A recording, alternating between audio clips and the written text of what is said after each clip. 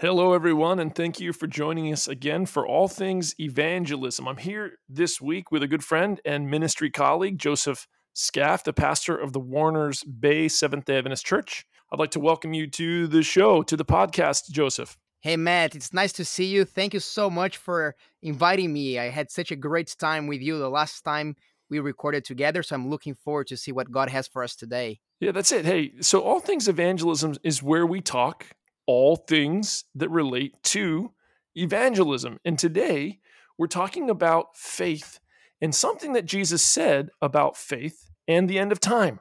And more than that, how faith is the most important element to soul winning ministry success. But before we jump in, Joseph, to our discussion, I want to ask if you could. I've heard through the grapevine you are transitioning from your local church pastoral ministry to a different role. What is that?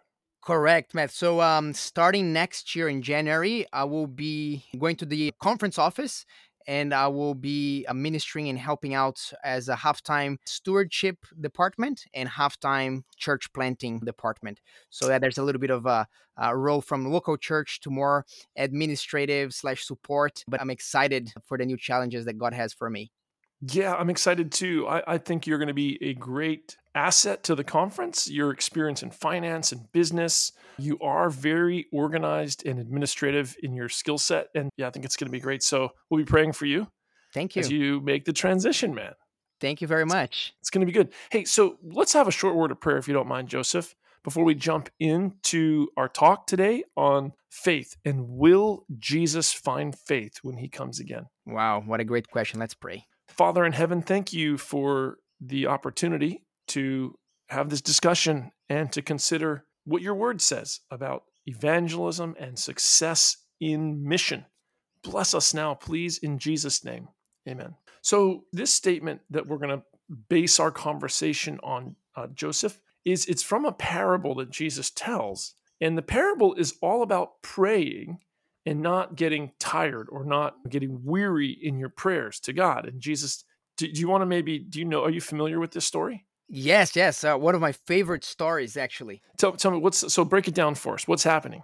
Okay, Luke chapter 18, Jesus tells a story, as you said, so that the disciples will learn that they ought not to lose heart while praying. And he tells the story about this certain city, and she had some kind of a court case going on for her.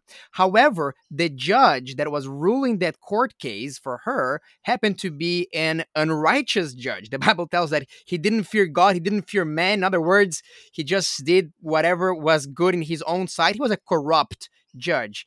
And Jesus tells this story that the lady kept coming to this judge time and time again. And at some point, this judge got so annoyed, or perhaps even afraid of this lady talking bad about him through the city, that this judge finally decided to do what? To do justice and to give the lady the verdict for her case. And of course, it was favorable for her. So Jesus then concludes, if even a judge as unrighteous as that judge of that particular town, if even him can do justice, how much more your Father in heaven won't act quickly, speedily, promptly when you guys are crying out to him. However, when the Son of Man comes to earth, will he find faith? And that's the basic story that we're That's looking it. at. So Jesus is teaching a lesson by contrast. He's not saying that God is like that judge who's unjust. He's actually saying he's not like that judge who's unjust. But if even an unjust judge will execute justice for the sake of this nagging woman, surely your Father in heaven is happy to intercede on your behalf if you really seek him with all your heart, the way that this woman sought justice from this unjust judge. And then Jesus says, when the Son of Man comes, will he find faith? So Jesus sees that at the end of time, there's going to be a dearth of faith. There's going to be a lack of faith. And that's a problem. That is a problem. And why is that a problem, Joseph? Absolutely. Hey, Matt, that is a big problem, particularly because notice that in this passage here, Jesus actually says that God is actually going to revenge or to avenge or to respond to those prayers quickly. Now, speedily is a bit of a funny term, isn't it? The Bible says that Jesus is coming quickly as well. Quickly, it's a relative term. Quickly to whom, right? For God, certainly quickly means that he's going to respond at the earliest moment where that prayer needs to be responded. He's not slacking. It reminds me a little bit of that story that we find in the book of Daniel in chapter 10, when Daniel was praying to God so that he could understand about the visions that he was given. After 21 days fasting, the angel Gabriel comes to Daniel and says, "Hey, Daniel, at the very moment that you're praying, I was sent to respond to your prayer, but then I got caught because the prince of Persia, one of the demons, perhaps even Lucifer himself, was trying to contend against me." So for Daniel, it took a whole 3 weeks, 21 days. But for God, God says, "Listen, I'm responding quickly." And then Gabriel had to assume, it says, if it wasn't for Michael to intercede in your behalf, you'd probably still be waiting. But for some reason, that prayer was attended in the right way. And I think that this is important, Matt, to follow, because this is the thing about faith. Faith is necessary when we look around us and we think that God is not there. And I think that's the context that Jesus is saying. We're going to come to a place in the end of times where it is going to look like that God is absent. Jesus said, even in the Gospel of Luke, we're going to hear about wars and rumors of wars and pandemics. It's very interesting that Luke is the only gospel that actually used that word, pandemics. We're living through a global pandemic. Jesus says that people were going to hate his disciples for no cause, just because they were disciples of Jesus. So Jesus was aware that at times his followers will be praying and praying, and it would look to them, it would appear to them that nothing is happening, that nothing is taking place in heaven. And Jesus is saying, no, not only it is taking place, but it is going to take place speedily, as quick as possible. However, while you were waiting to see my promise being fulfilled, to see my avenge being delivered to you guys, will you still keep your trust in me, or are you going to give up? Have you, listener, ever prayed for something so important and it looked to you that God was just not answering your prayer? What was your temptation there? Were you tempted to just lose faith in prayer? Were you tempted to believe that your prayers were perhaps not even leaving your ceiling, the ceiling of your room? Or were you like this widow that kept persevering, knowing that in God's good time, he was going to bring you the solution? Even if it was something that you didn't expect, but he was going to answer that prayer.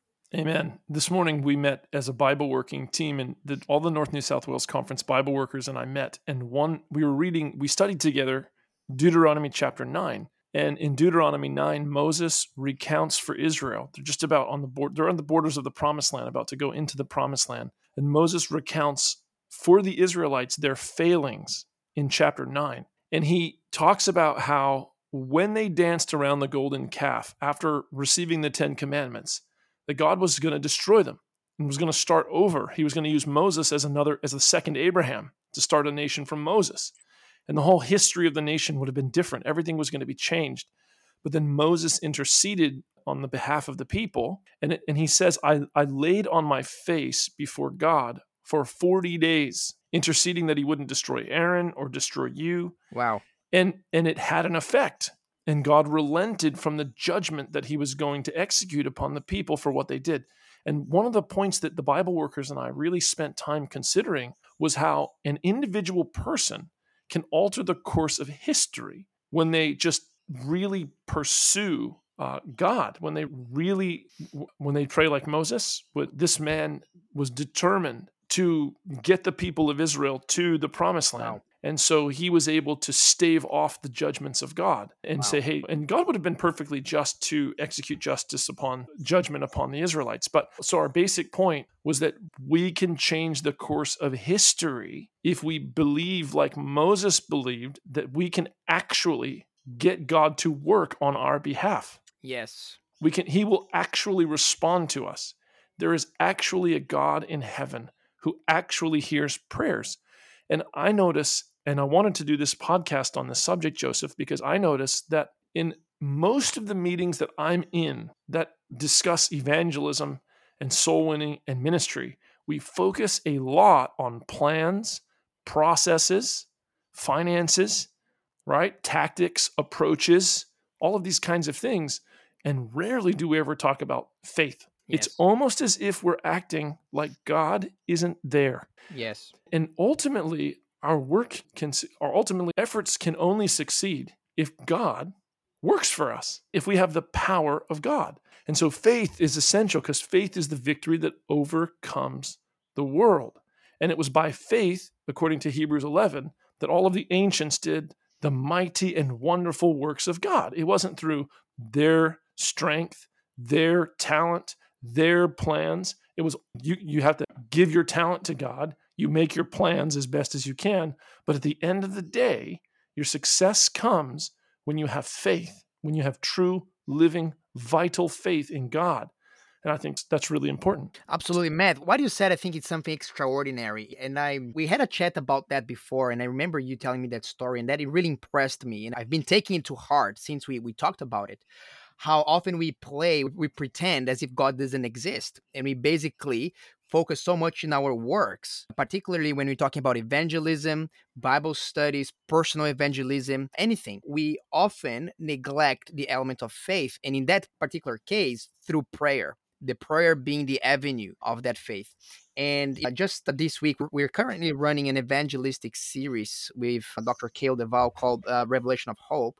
And I was going to do a pastoral visitation to a man that desired to be baptized, but he had a few questions on certain topics, particularly the ones on clean and unclean foods. And in my mind, I already jumped in my default mode, which is let me just do it by my works. However, the good thing is that I called up another pastor. There's a friend of mine, and I was talking to him about some things and asking some advice in regards to a few items that I had in my mind.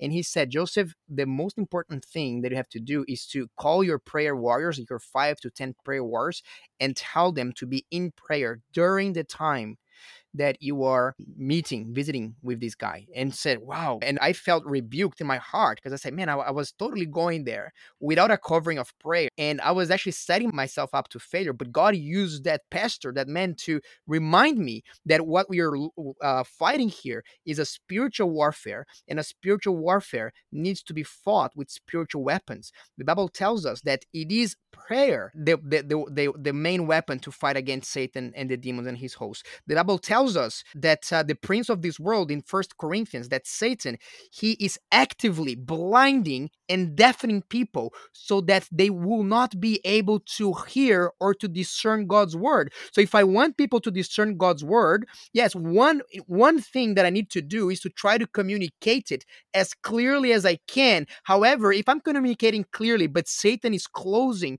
the avenues of that person's soul, how am I supposed to clear that if not through prayer?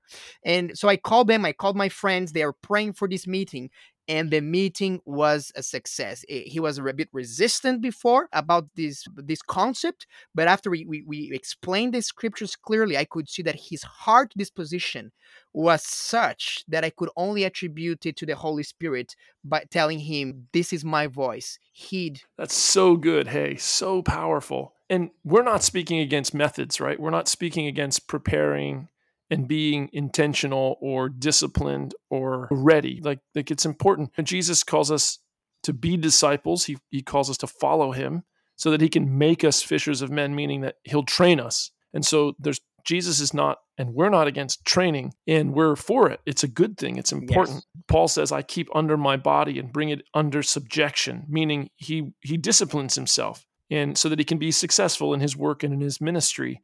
The Bible says, study to show yourself approved to God. And so this is, yes. And prepare and develop your thoughts and develop your approaches. Yeah. And all of that stuff is good. But the most essential part is that we act as if there is a God, and that we have faith in that God. He's a living God. He's a real God, and he's here.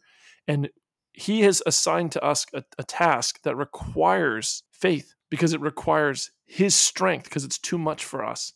And I think this is something we must remember. And Joseph, if we allow our minds, if we open up the panorama of scriptural history before our minds all at once and ask the question, how were the majority of successes accomplished, or great things? Would it be because of the exceptional talent or ability of the individual, or the exceptional relationship that they had with God and the faith that they had in God, right? So now Moses was talented, Abraham was wealthy, they had resources, they had means, they were capable and competent individual people. Paul was an extraordinary mind.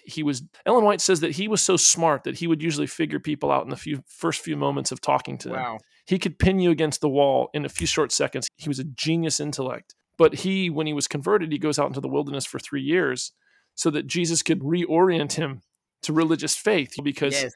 his intellect was not enough. He needed to learn Yes. dependence upon God, and God gave him the weakness of the flesh so that he would have to learn dependence upon the grace of God. Because as intelligent as Paul was, or Moses was, or how wealthy Abraham was, their wealth and talent and ability was not enough. And they had to be humble believers in the power of God. And so, like in our efforts, just thinking of biblical examples, right? You walk across the Red Sea. How's that accomplished? Because of the talent and capacity of Moses? No, because of faith in God and obedience to the will of God. Jericho's walls fall. How? Because blowing trumpets and marching around cities is an effective way to knock down city walls? Like, I don't think so. There's so many scriptural stories you can point to. Here comes an invading army. Let's just have a song service. Like, these things happen in the Bible. Yeah. And so faith-filled obedience to the leading of God is what gains the victory. Ultimately, that's the fundamental underlying thing. Like, that gets us the victory. Everything else is secondary. It's like layers, but the foundational layer is faith. Yes. And if you don't have that, you have nothing. Yes. Like, you just have nothing. You have nothing to build up. Listen, Matt, you're very right. There's the Bible has plenty of passages that we are not lazy, that we do our part, that we try to use our God-given brains and talents to do the best that we can with the resources that we have. Proverbs is filled with exaltations upon being diligent, and so on. However, our human temptation is often to err on that side of works. And I like that Ellen White has that, classic illustration about faith and works being like the two oars in a rowboat. If we have just faith, like a false kind of a faith, like a dead kind of a faith that is just an intellectual assent to a certain truth, but that doesn't have any power, well, we're rowing and not leaving the same spot. However, if you're trying to do everything that we can just with the row of works and not prayer, guess what? We're not really getting any consequences. If we ever get any result from that kind of approach, was entirely on the mercy of God, because he has urgency to come back to this planet. But certainly the results are far less effective as they could have been if we prayed fervently. Now, let me tell you two anecdotes to this. That one, I don't, take that with a grain of salt, but I believe that the general principle applies. One author once said that if we take everything that is done in the church today, probably it's 80% human works, and maybe 20% of things that we do are done with the help of the Holy Spirit. He's talking about the Christian church in general. But he said, when you looked at the church in Acts, probably 80% of what they've done, they accomplished by the power of the Holy Spirit, and perhaps 20% they accomplished without it. So they're saying that the dependence of the early church that we see in the book of Acts was so great on the Holy Spirit, that's no wonder that in one generation, Paul says, they were able to bring the gospel into every creature under the sun, into the whole world. Ellen White, in the book Acts of the Apostles, said something extraordinary. It's one of my favorite quotes from that book, and I really like to recommend for you too. It's a great read. She said that the disciples of Jesus dared not to pretty much step out of their home on a daily basis to do what God has called them if before they hadn't prayed fervently, so much so that they would be 100% sure of their own ineffectiveness, their own inability to do anything, but having the full assurance that God was going to be their efficiency in doing so. They wouldn't step out of the door before recognizing that without Jesus they could accomplish nothing. But once they have received power from the above, once that they have prayed fervently and felt enraptured by God's promises, then they venture themselves into their day in facing the high priest or whoever wanted to stone them or to put them in jail. And I think that I look at that and say, God, is my life reflective of that attitude? I would say it's not, but it's something definitely that I want to, and I want to strive to have that every day of my life, because I know that without that, I'm going to be rowing in circles. In circles, that's right. There's two Bible examples that come to mind. Number one, in Luke chapter 10, Jesus sends out the disciples, and it's their first missionary journey.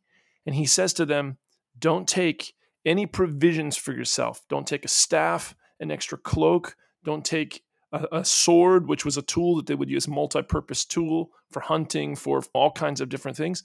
Just go and live in faith and learn that lesson of trust and dependence upon God. You don't have, in the first missionary journey, Jesus does not allow his disciples to take provisions that will allow them to provide for themselves. Why? Because he wants to teach them dependence upon him and the lesson of faith. And then in Luke 22, he says, you remember when he says this to Peter and the rest of the disciples, when I sent you out the first time, I told you, don't take a sword, don't take extra money, don't take anything else. But now take a sword, have extra clothing, and all these kinds of things. What he's saying is you've earned the right to look after yourself because you have passed the test of faith, if that makes sense. And so in Jesus' training of his disciples, he first trains them in faith, where they go out and they don't know exactly how they're going to provide for themselves. But they don't need to know. Just focus on the mission, focus on the work, and then let God take care of the rest. And then the second example would be the Israelites. So they're leaving. They leave Egypt, and they've got a handful of stuff, and that's it. And they're just in the wilderness, and they don't know where they're going to get their food from. They don't know, how they're going to have enough firewood to cook for the number of people. And so this is a big deal, but they have to learn the lesson of faith. And God doesn't say, hey, here's a map, and here's the route we're going to take to the promised land. He doesn't tell them that. He just says, when you see the cloud move, you move. When you see the cloud stop, you stop. You don't know where you're going. Same with Abraham. He left not knowing where he was going, but he knew ultimately he would be in the promised land, and he had to learn trust and faith first before he could get there and inhabit the land. So I see with the Israelites, with the disciples, God is always teaching faith first, because until you learn that lesson, you're not fit for anything else. Wow, Matt, it really opened my mind. I have to admit that I have never seen these passages under that light before. And one word that kept popping in my mind as you were sharing the examples, particularly of Luke 10 and the Israelites and Abraham, is that excuses. Jesus was teaching them that there were no excuses not to follow God's plan for them. Had their disciples, for example, in their first journey, taken all of their knives and their swords and their money bags and had anything gone wrong, maybe they lost their money bag, maybe they lost their sword, they could easily come and say, God, of course we couldn't do our work because we didn't have all that we need. They had everything that it took, which was God's instructions and God's command to tell them go. But now that they have learned that lesson, now that the Israelites had learned how that God was going to provide for them supernaturally around the desert. So now that they knew that it was God who was going to provide, then God could entrust them with say, okay, now you can have the big toys. Now you can take the swords, because now that if your sword gets stolen, that's not going to be an excuse. And I think that one of the things that I see, Matt, and I'm gonna do you give me permission to say something a little bit tough here? Listener, if you have a fainted heart, please, now's the time for you to turn this off. But I'm gonna say something here. You're probably going to hate me for that, but I'm gonna say because I believe this is true. And I think that this is something that we as a people of God need to hear. I often see a lot of well-intended church members and Christians in general finding but excuses not to go out, and finding excuses not to be involved in the local church, finding excuses not to dedicate their talent to, for example, witness to one of their secular friends or their unchurched friends or their friends from other denominations. And the list of excuses innumerable. I don't have the time. I don't have the money. I don't have the talents. I don't have the skills. I don't know how to do it. And God is saying, go and do it as you are. And as you are going, I am going to be equipping you. But do not let the lack of anything, you fill in the blanks, be something that will prevent you to be participating in a new church plant that perhaps is coming up in your, next to your church, of an evangelistic series, an opportunity to give a Bible study, an opportunity to preach, an opportunity to participate in some kind of ministry, to talk about Jesus, to talk about the blessings that has been given to you. These stories, they teach us that God will not accept any excuses, because there's no excuses really. If you're going there with the Holy Spirit and nothing else, you have more than enough to do anything that God requires of you. If you have God, you have enough. And if you have faith in God, you have enough. The Bible says, "For whatsoever is born of God also overcomes the world, and this is the victory that overcomes the world, even our faith." So the disciples, they said to Jesus in Luke 17, "Increase our faith." Jesus, whenever the disciples were fretting and worrying because there was a storm on the lake and they were afraid for their lives, he would say, "Where is your faith? Where is your faith? I'm here, and that's enough." This is all you need. If you have God, you have enough. If you have His Word, you have enough. And I think that's really the lesson for us today. Church family, just believe that if you have the Word of God and you have access to God through the Son of God, you have all that you need to make a difference in this world. If you haven't learned that, if you've not settled yourself into that truth, stop everything, your education, stop your career, stop. You haven't first yet learned the most important lesson in the Christian journey, and that's the lesson of trusting and Yes. having faith in God. And really, this is essential to success in evangelistic ministry. Faith should infuse all that we do, and a real connection with God and a real openness to His leading. That's really essential. So, Joseph, we're out of time, brother. And I hate to cut off now, but we're going to be faithful, even though you're Brazilian and I'm Hispanic half. We're gonna stick to the time frame, guys. Thank you Okay. for joining us. Let us all pray as a church together that God would increase our faith. Jesus did not say at the end of time, will the Son of Man find people who have lots of resources? He didn't say that. He didn't say, when the Son of Man comes, will he find people who are really smart? He doesn't say, when the Son of Man comes, will he find people who have really clever strategies how to win the secular mind? He doesn't say any of that. He says, when the Son of Man comes, will he find faith on the earth? God bless you guys. We'll see you next week.